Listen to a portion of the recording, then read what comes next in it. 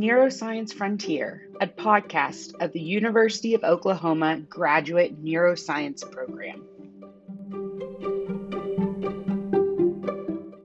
Welcome to Neuroscience Frontier, the podcast of the OU Neuroscience Graduate Program. I am Dr. Zachary Smith, one of the co-directors of the OU Neuroscience Graduate Program, and I'm joined here today by Dr. David Sherry, my fellow co-director. We have the pleasure of being here today with our esteemed guest, Dr. Ian Dunn, the chairman of the Department of Neurological Surgery at the University of Oklahoma School of Medicine. We are lucky to have Dr. Dunn here today, as he is an accomplished cranial neurosurgeon and a national thought leader in the field of brain tumor neurosurgery.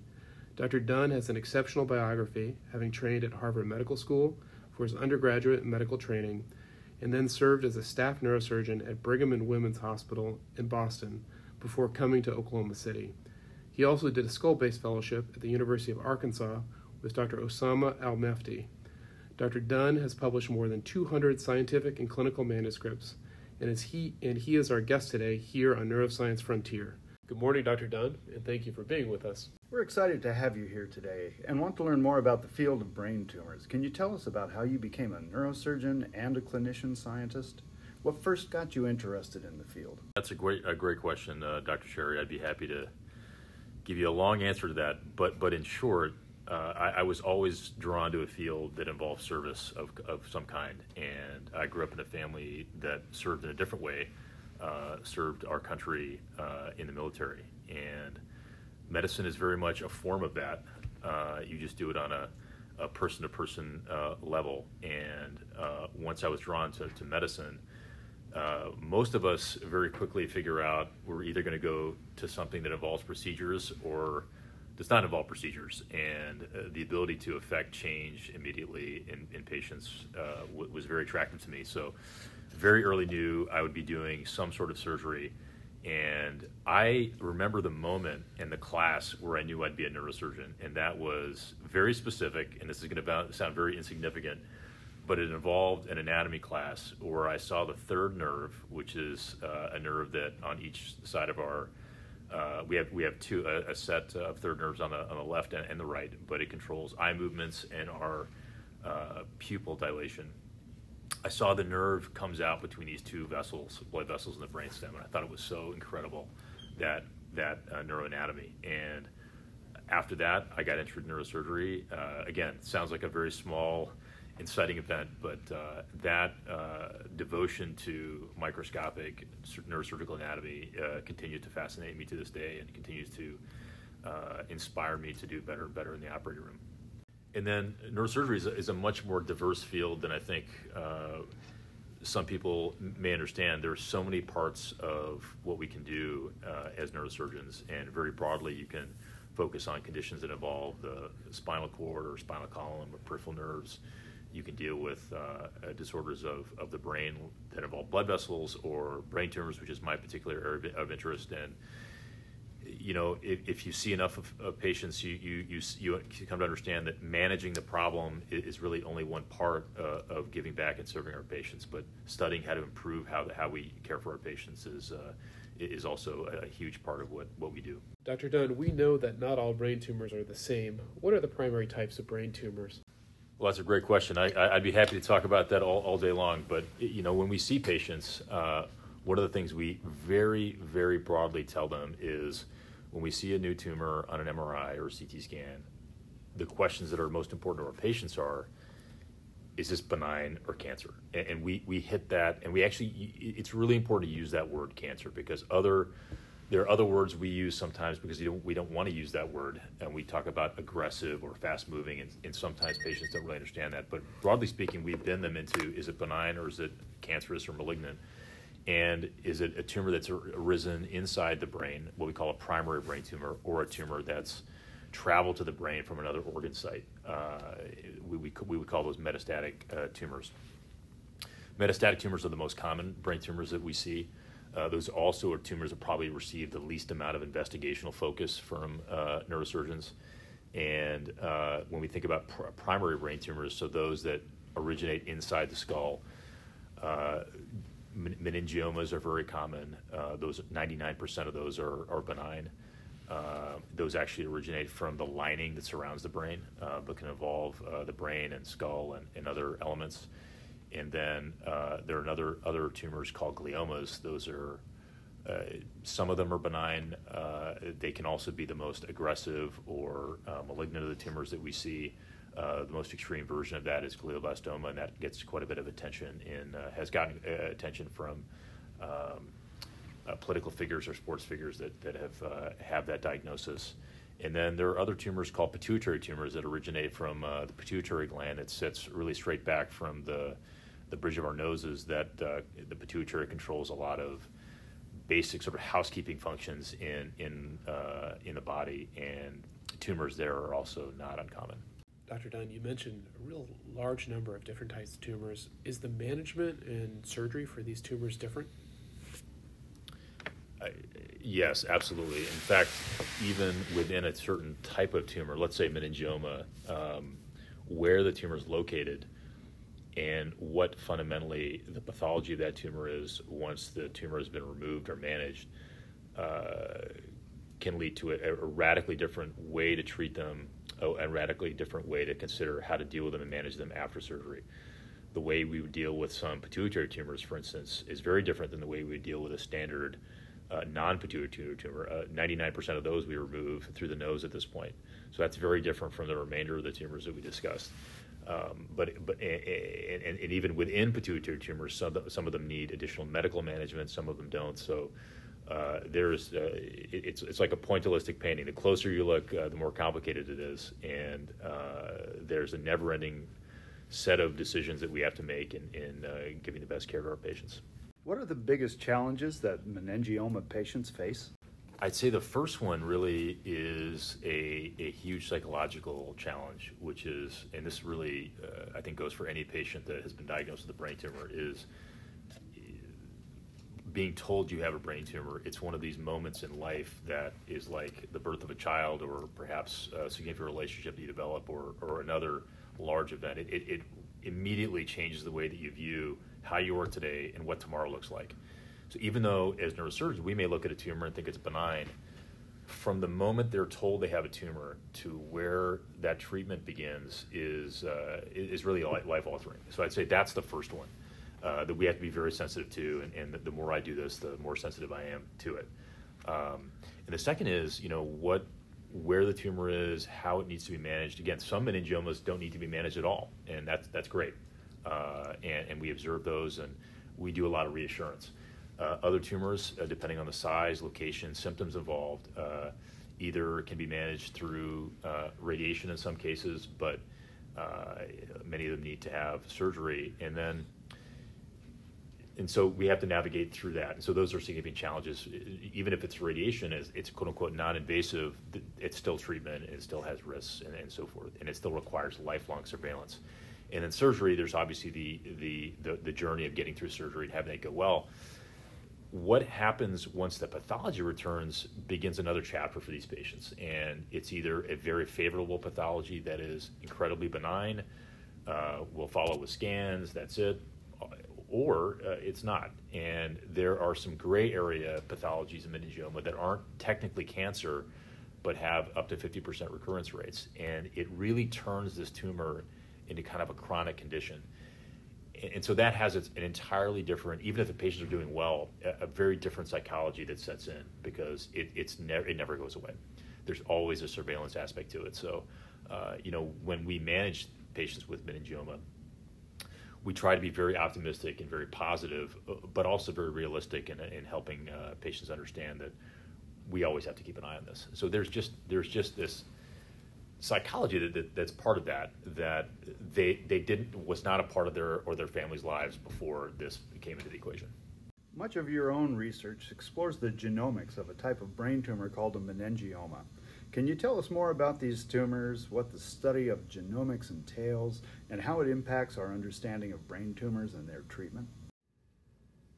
Well, it's another great question, and maybe I could start by talking a little bit about genomics more broadly and how it's beginning to affect the way we think about brain tumors.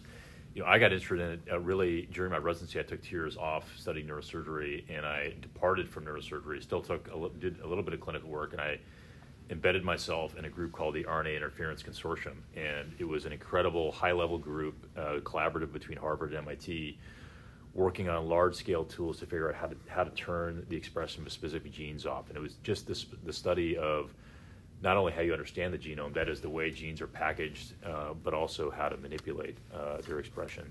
And I began to learn the language of the genome and its power in understanding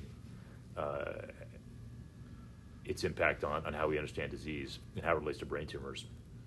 At the same time, my own surgical training involved training with some of the world's great neurosurgeons, and it was pretty humbling to see, in particular, my fellowship mentor, a gentleman named Dr. Al-Mefdi, I still consider the foremost surgeon scientist in the study of meningioma. No one will match his experience and technical ability with how to manage these patients, but also he has a really good understanding of the science of meningioma. And if Dr. Al-Mefdi has patients whose tumors recur, then God help us. And so really we began to, we're pretty good at understanding how to attack deep-seated areas and manage meningioma right now. We're really good at understanding that there are radiation tools that can help manage tumors if they come back or if they're particularly aggressive. We have essentially no idea of how to do anything other than those two things when a meningioma is relentless. And we began to understand, and I began to understand that part of that is limited by a real lack of understanding of actually what the target is.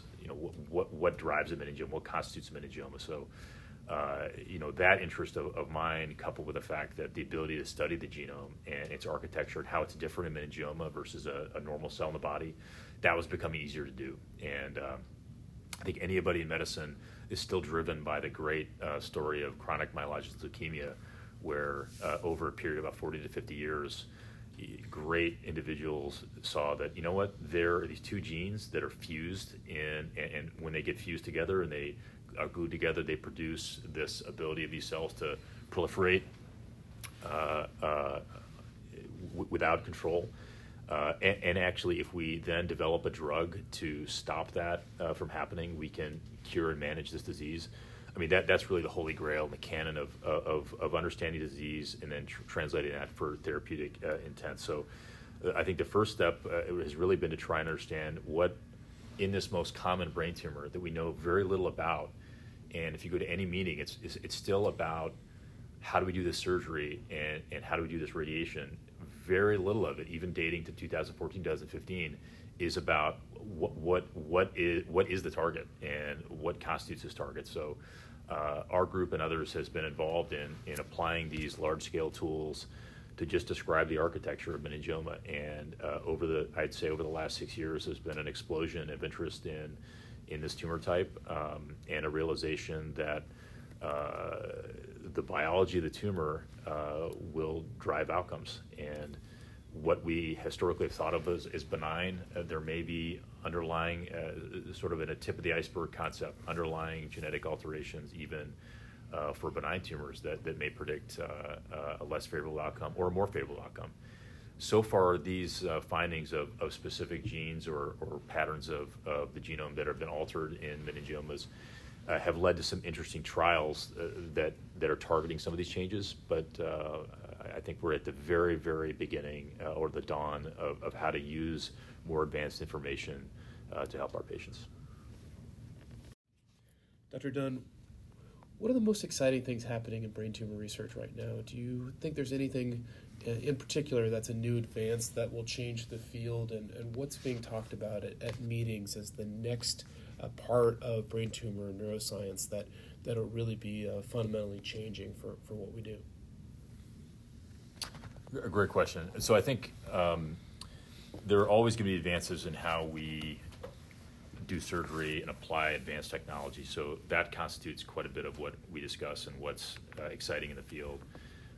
Using advanced microscopy to identify microscopic tumor cells under the microscope, using intraoperative imaging to guide resection, using neurophysiologic techniques to understand the function of the brain while we're operating, and things of that nature. But I think what's really on the horizon now and being applied to some degree is, as we talked a little bit about before, how an enhanced understanding of these tumors is going to drive treatment. And so what about before surgery? You get a diagnosis, what's new about that? So there's always advances in imaging, but I think particularly the most exciting advance there is extracting biological information through advanced imaging. So in a term called radiomics. So just like genomics is our understanding of the genome and how DNA is constructed and packaged and expressed or not expressed,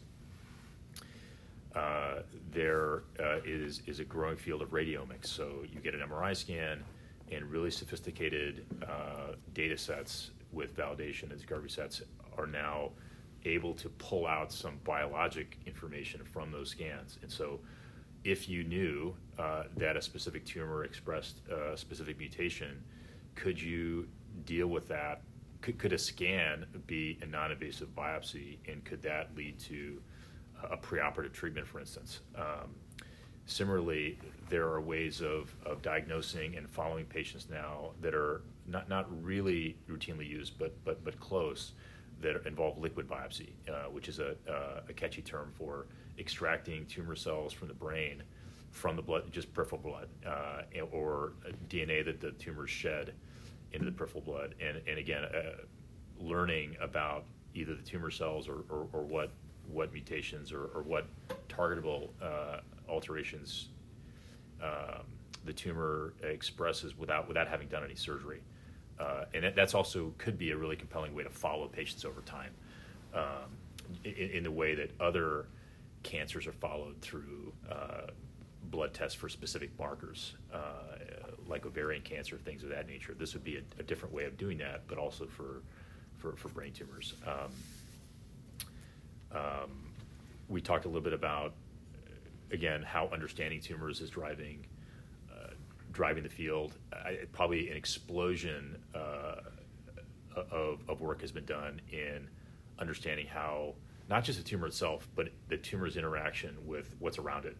So not only what we call microenvironment, but specifically the immune system. And so a lot of attention obviously being paid to, you just turn on the TV, you'll see an advertisement for Keytruda or some immune checkpoint inhibitor, but we're, again, I think probably at the dawn of understanding how we can leverage, prime, or manipulate how the immune system can participate in attacking brain tumors. So I think those are really exciting things that are being discussed at meetings. I think the other thing that is really understanding quality of life measures in patients with neurosurgical and neuroscientific disease, and probably supporting our patients in a better way.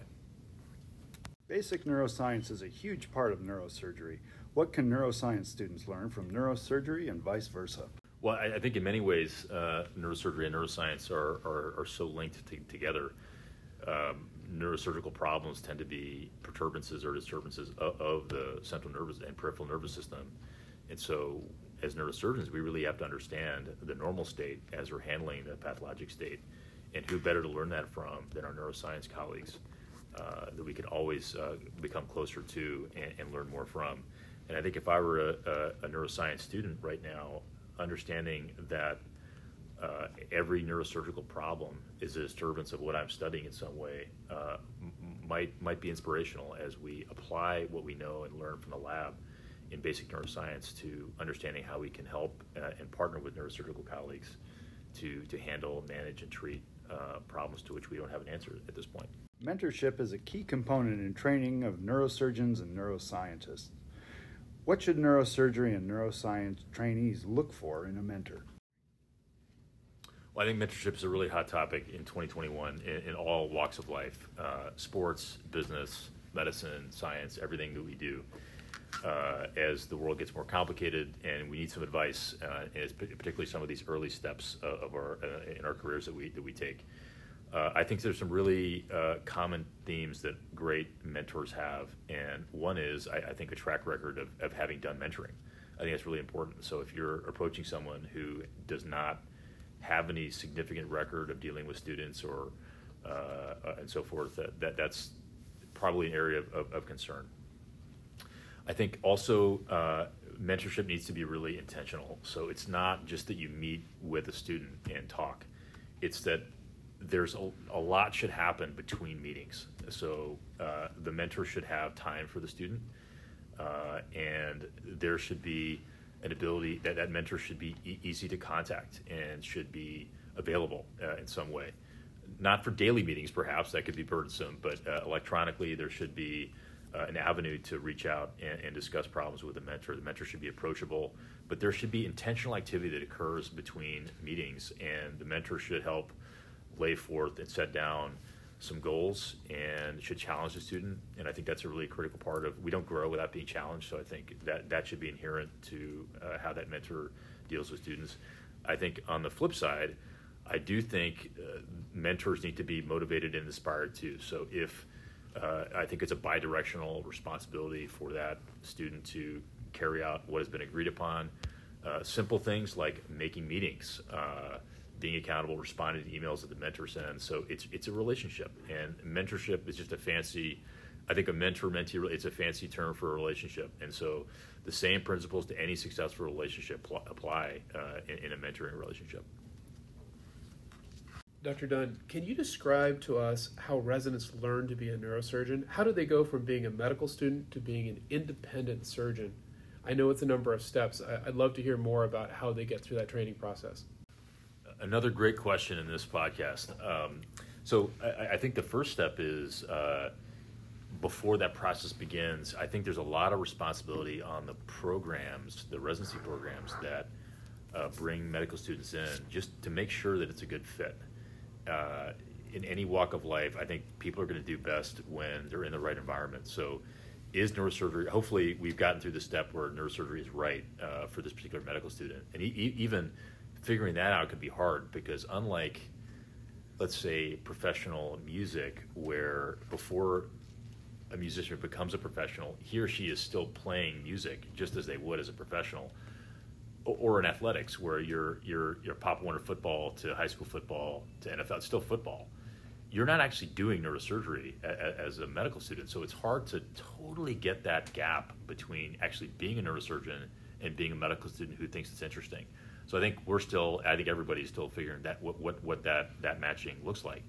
But once you're in residency, there's no question in my mind, and obviously I'm biased through my own experiences, that you have to be in an environment where the resident, which of course is somebody who's graduate of medical school, who's now in that long training program to be a neurosurgeon, is in an environment where their education really matters. And yes, they're doing a lot of work for patients and for the surgeons with whom they're working, and that can be, there's a service component, but the faculty that are advising and training the resident, they have to be very committed from the chair all the way on down to the maturation, the wellness, and the learning period of the resident. And it needs to be structured. It needs to be bidirectional. There need to be periodic and frequent check-ins, making sure those residents are on track. Just as, again, I don't think neurosurgery is any different than any other highly, highly competitive, difficult field that in life. There needs to be, it's a structured process of growth that has to be charted by the faculty who really care about the residents, really care about their education, and of course the residents need to believe in that. And so part of it is a lot of the responsibility is on the faculty to help create an environment where the resident believes that all this hard work is going to lead to something. They need to be encouraged, motivated, and I think these traditional notions of discipline in medicine are fading away, and that's probably a good thing. Those are things I experienced with punitive comments and punitive corrective measures and things like that. We all experienced that. I think, frankly, I think I learned how that could be positive for me, but I don't think that that's a generational trait that needs to continue. And so how do we discipline but still keep that positive? But I think parents might ask the same question. But I think what's critical as a med student goes through this portal to then become a neurosurgeon on the other side is that experience has been shaped by faculty who really care about their development, and finding that program is critical. And the reputation of an institutional name is not totally correlative with that concept. So your fanciest hospital name may not be associated with a residency program that cares the most about the resident. And I think what's exciting about here at OU is that we're not the biggest, but I think we have a chance to be an excellent residency program where people will really look back and see how much they got out of the 7 years here. I'm going to shift gears a bit to a little bit more personal note. Some people may not know that you grew up in Missouri. And then you mentioned earlier you spent time in Boston and also Arkansas. What brought you to Oklahoma City? How have you liked being here? Well, there are always mysterious parts to our lives that we don't reveal all at once. But yeah, I did grow up in Missouri. If I really was from Missouri, I'd probably call it Missouri. So I'm instantly identified as sort of a transplant to Missouri. I'm actually from England originally. My family was stationed there in the military, and we made a stop in Virginia for a few years before my father was stationed in central Missouri, and that's where really I grew up. I went to high school there, and so we follow the religiously. Now it's in a different conference, so I think it's okay to say this on this podcast, but if I have to watch an SEC game, I will follow the Mizzou Tigers. Of course, everything else is OU and the Sooners.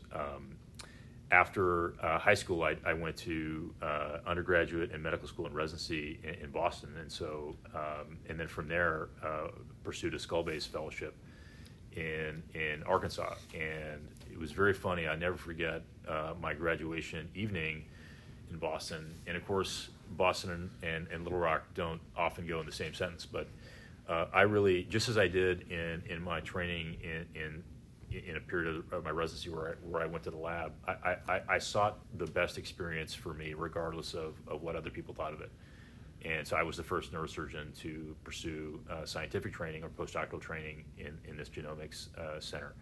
Likewise, when I became very interested in tumors that are at the base of the skull, that are hard to access, I really wanted to find the very best surgeon that had a great reputation for turning out fellows and being a great mentor. And so that took me to Osama El-Mefdi in Little Rock, Arkansas. But it wasn't just him there. It was also, he was awarded the neurosurgeon of the century, of the 20th century, the latter half. There was also a wonderful, one of the most famous neurosurgeons we've ever had in the field, neurosurgeon there named Professor Yazriel. And any neurosurgeon, it's like not knowing who Babe Ruth is if you're a baseball player. It just doesn't happen. Everybody knows who Yazriel is. And so I got to watch and learn from these two surgeons in Little Rock.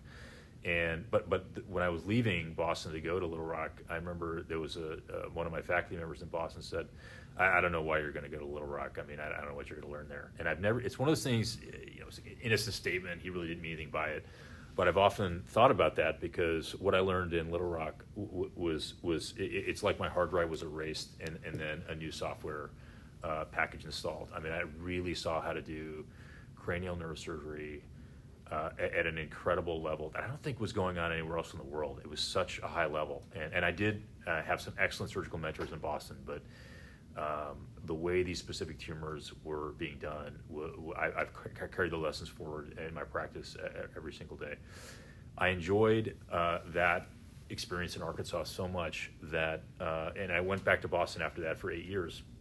But what I liked about Little Rock is a lot about what I like about OU. But I like more about OU that I'll get to in a minute if we have time. University of Arkansas for Medical Sciences is the sole academic training program for the state. And geographically, it's located in the center of the state at the confluence of a number of highways. They are looked upon by the whole state to be the beacon and the flagship bearers of healthcare for the state. And I loved that. Even as a fellow, I was a faculty member as a fellow, but I love that responsibility that you feel in the state-based institution. And there's also an area, there's also a need there. So if you look at the healthcare rankings, Oklahoma, Arkansas, they're pretty close to each other, kind of at the bottom of how healthy the population is and so forth. So I think there's a tremendous need. But I also love the campus. You had the medical school, hospital, children's hospital not far away, VA, Cancer Institute, all co-located. And I really enjoyed my time there very, very much. And I was very fortunate to then go back to Boston for 8 years. And actually my fellowship mentor came back to Boston with me. And so I really got almost an 9-year fellowship with him don't think I'll ever approach the level of surgical excellence that Dr. Al-Mufti has, but you can always reach for that. And so when I was in my early 40s, just turned 40 actually, I began to understand that I wanted to lead a group. And so very open discussion with my chair at the time about doing that. And when this Oklahoma opportunity, I never forget it, I was in my office late one night, he walked by my office and said, University of Oklahoma is open for a chair, do you want me to put your name in? And he walked by, I think assuming that I would say no. But I actually followed him out and I said, yeah, it's interesting, why don't you put my name in for that? And I got the first call for this job in February 2018 from Gail Ruffin, who sits in the dean's office, who's just a wonderful person, and interviewed here, and then really spent the rest of the cycle trying to convince OU to offer me the job.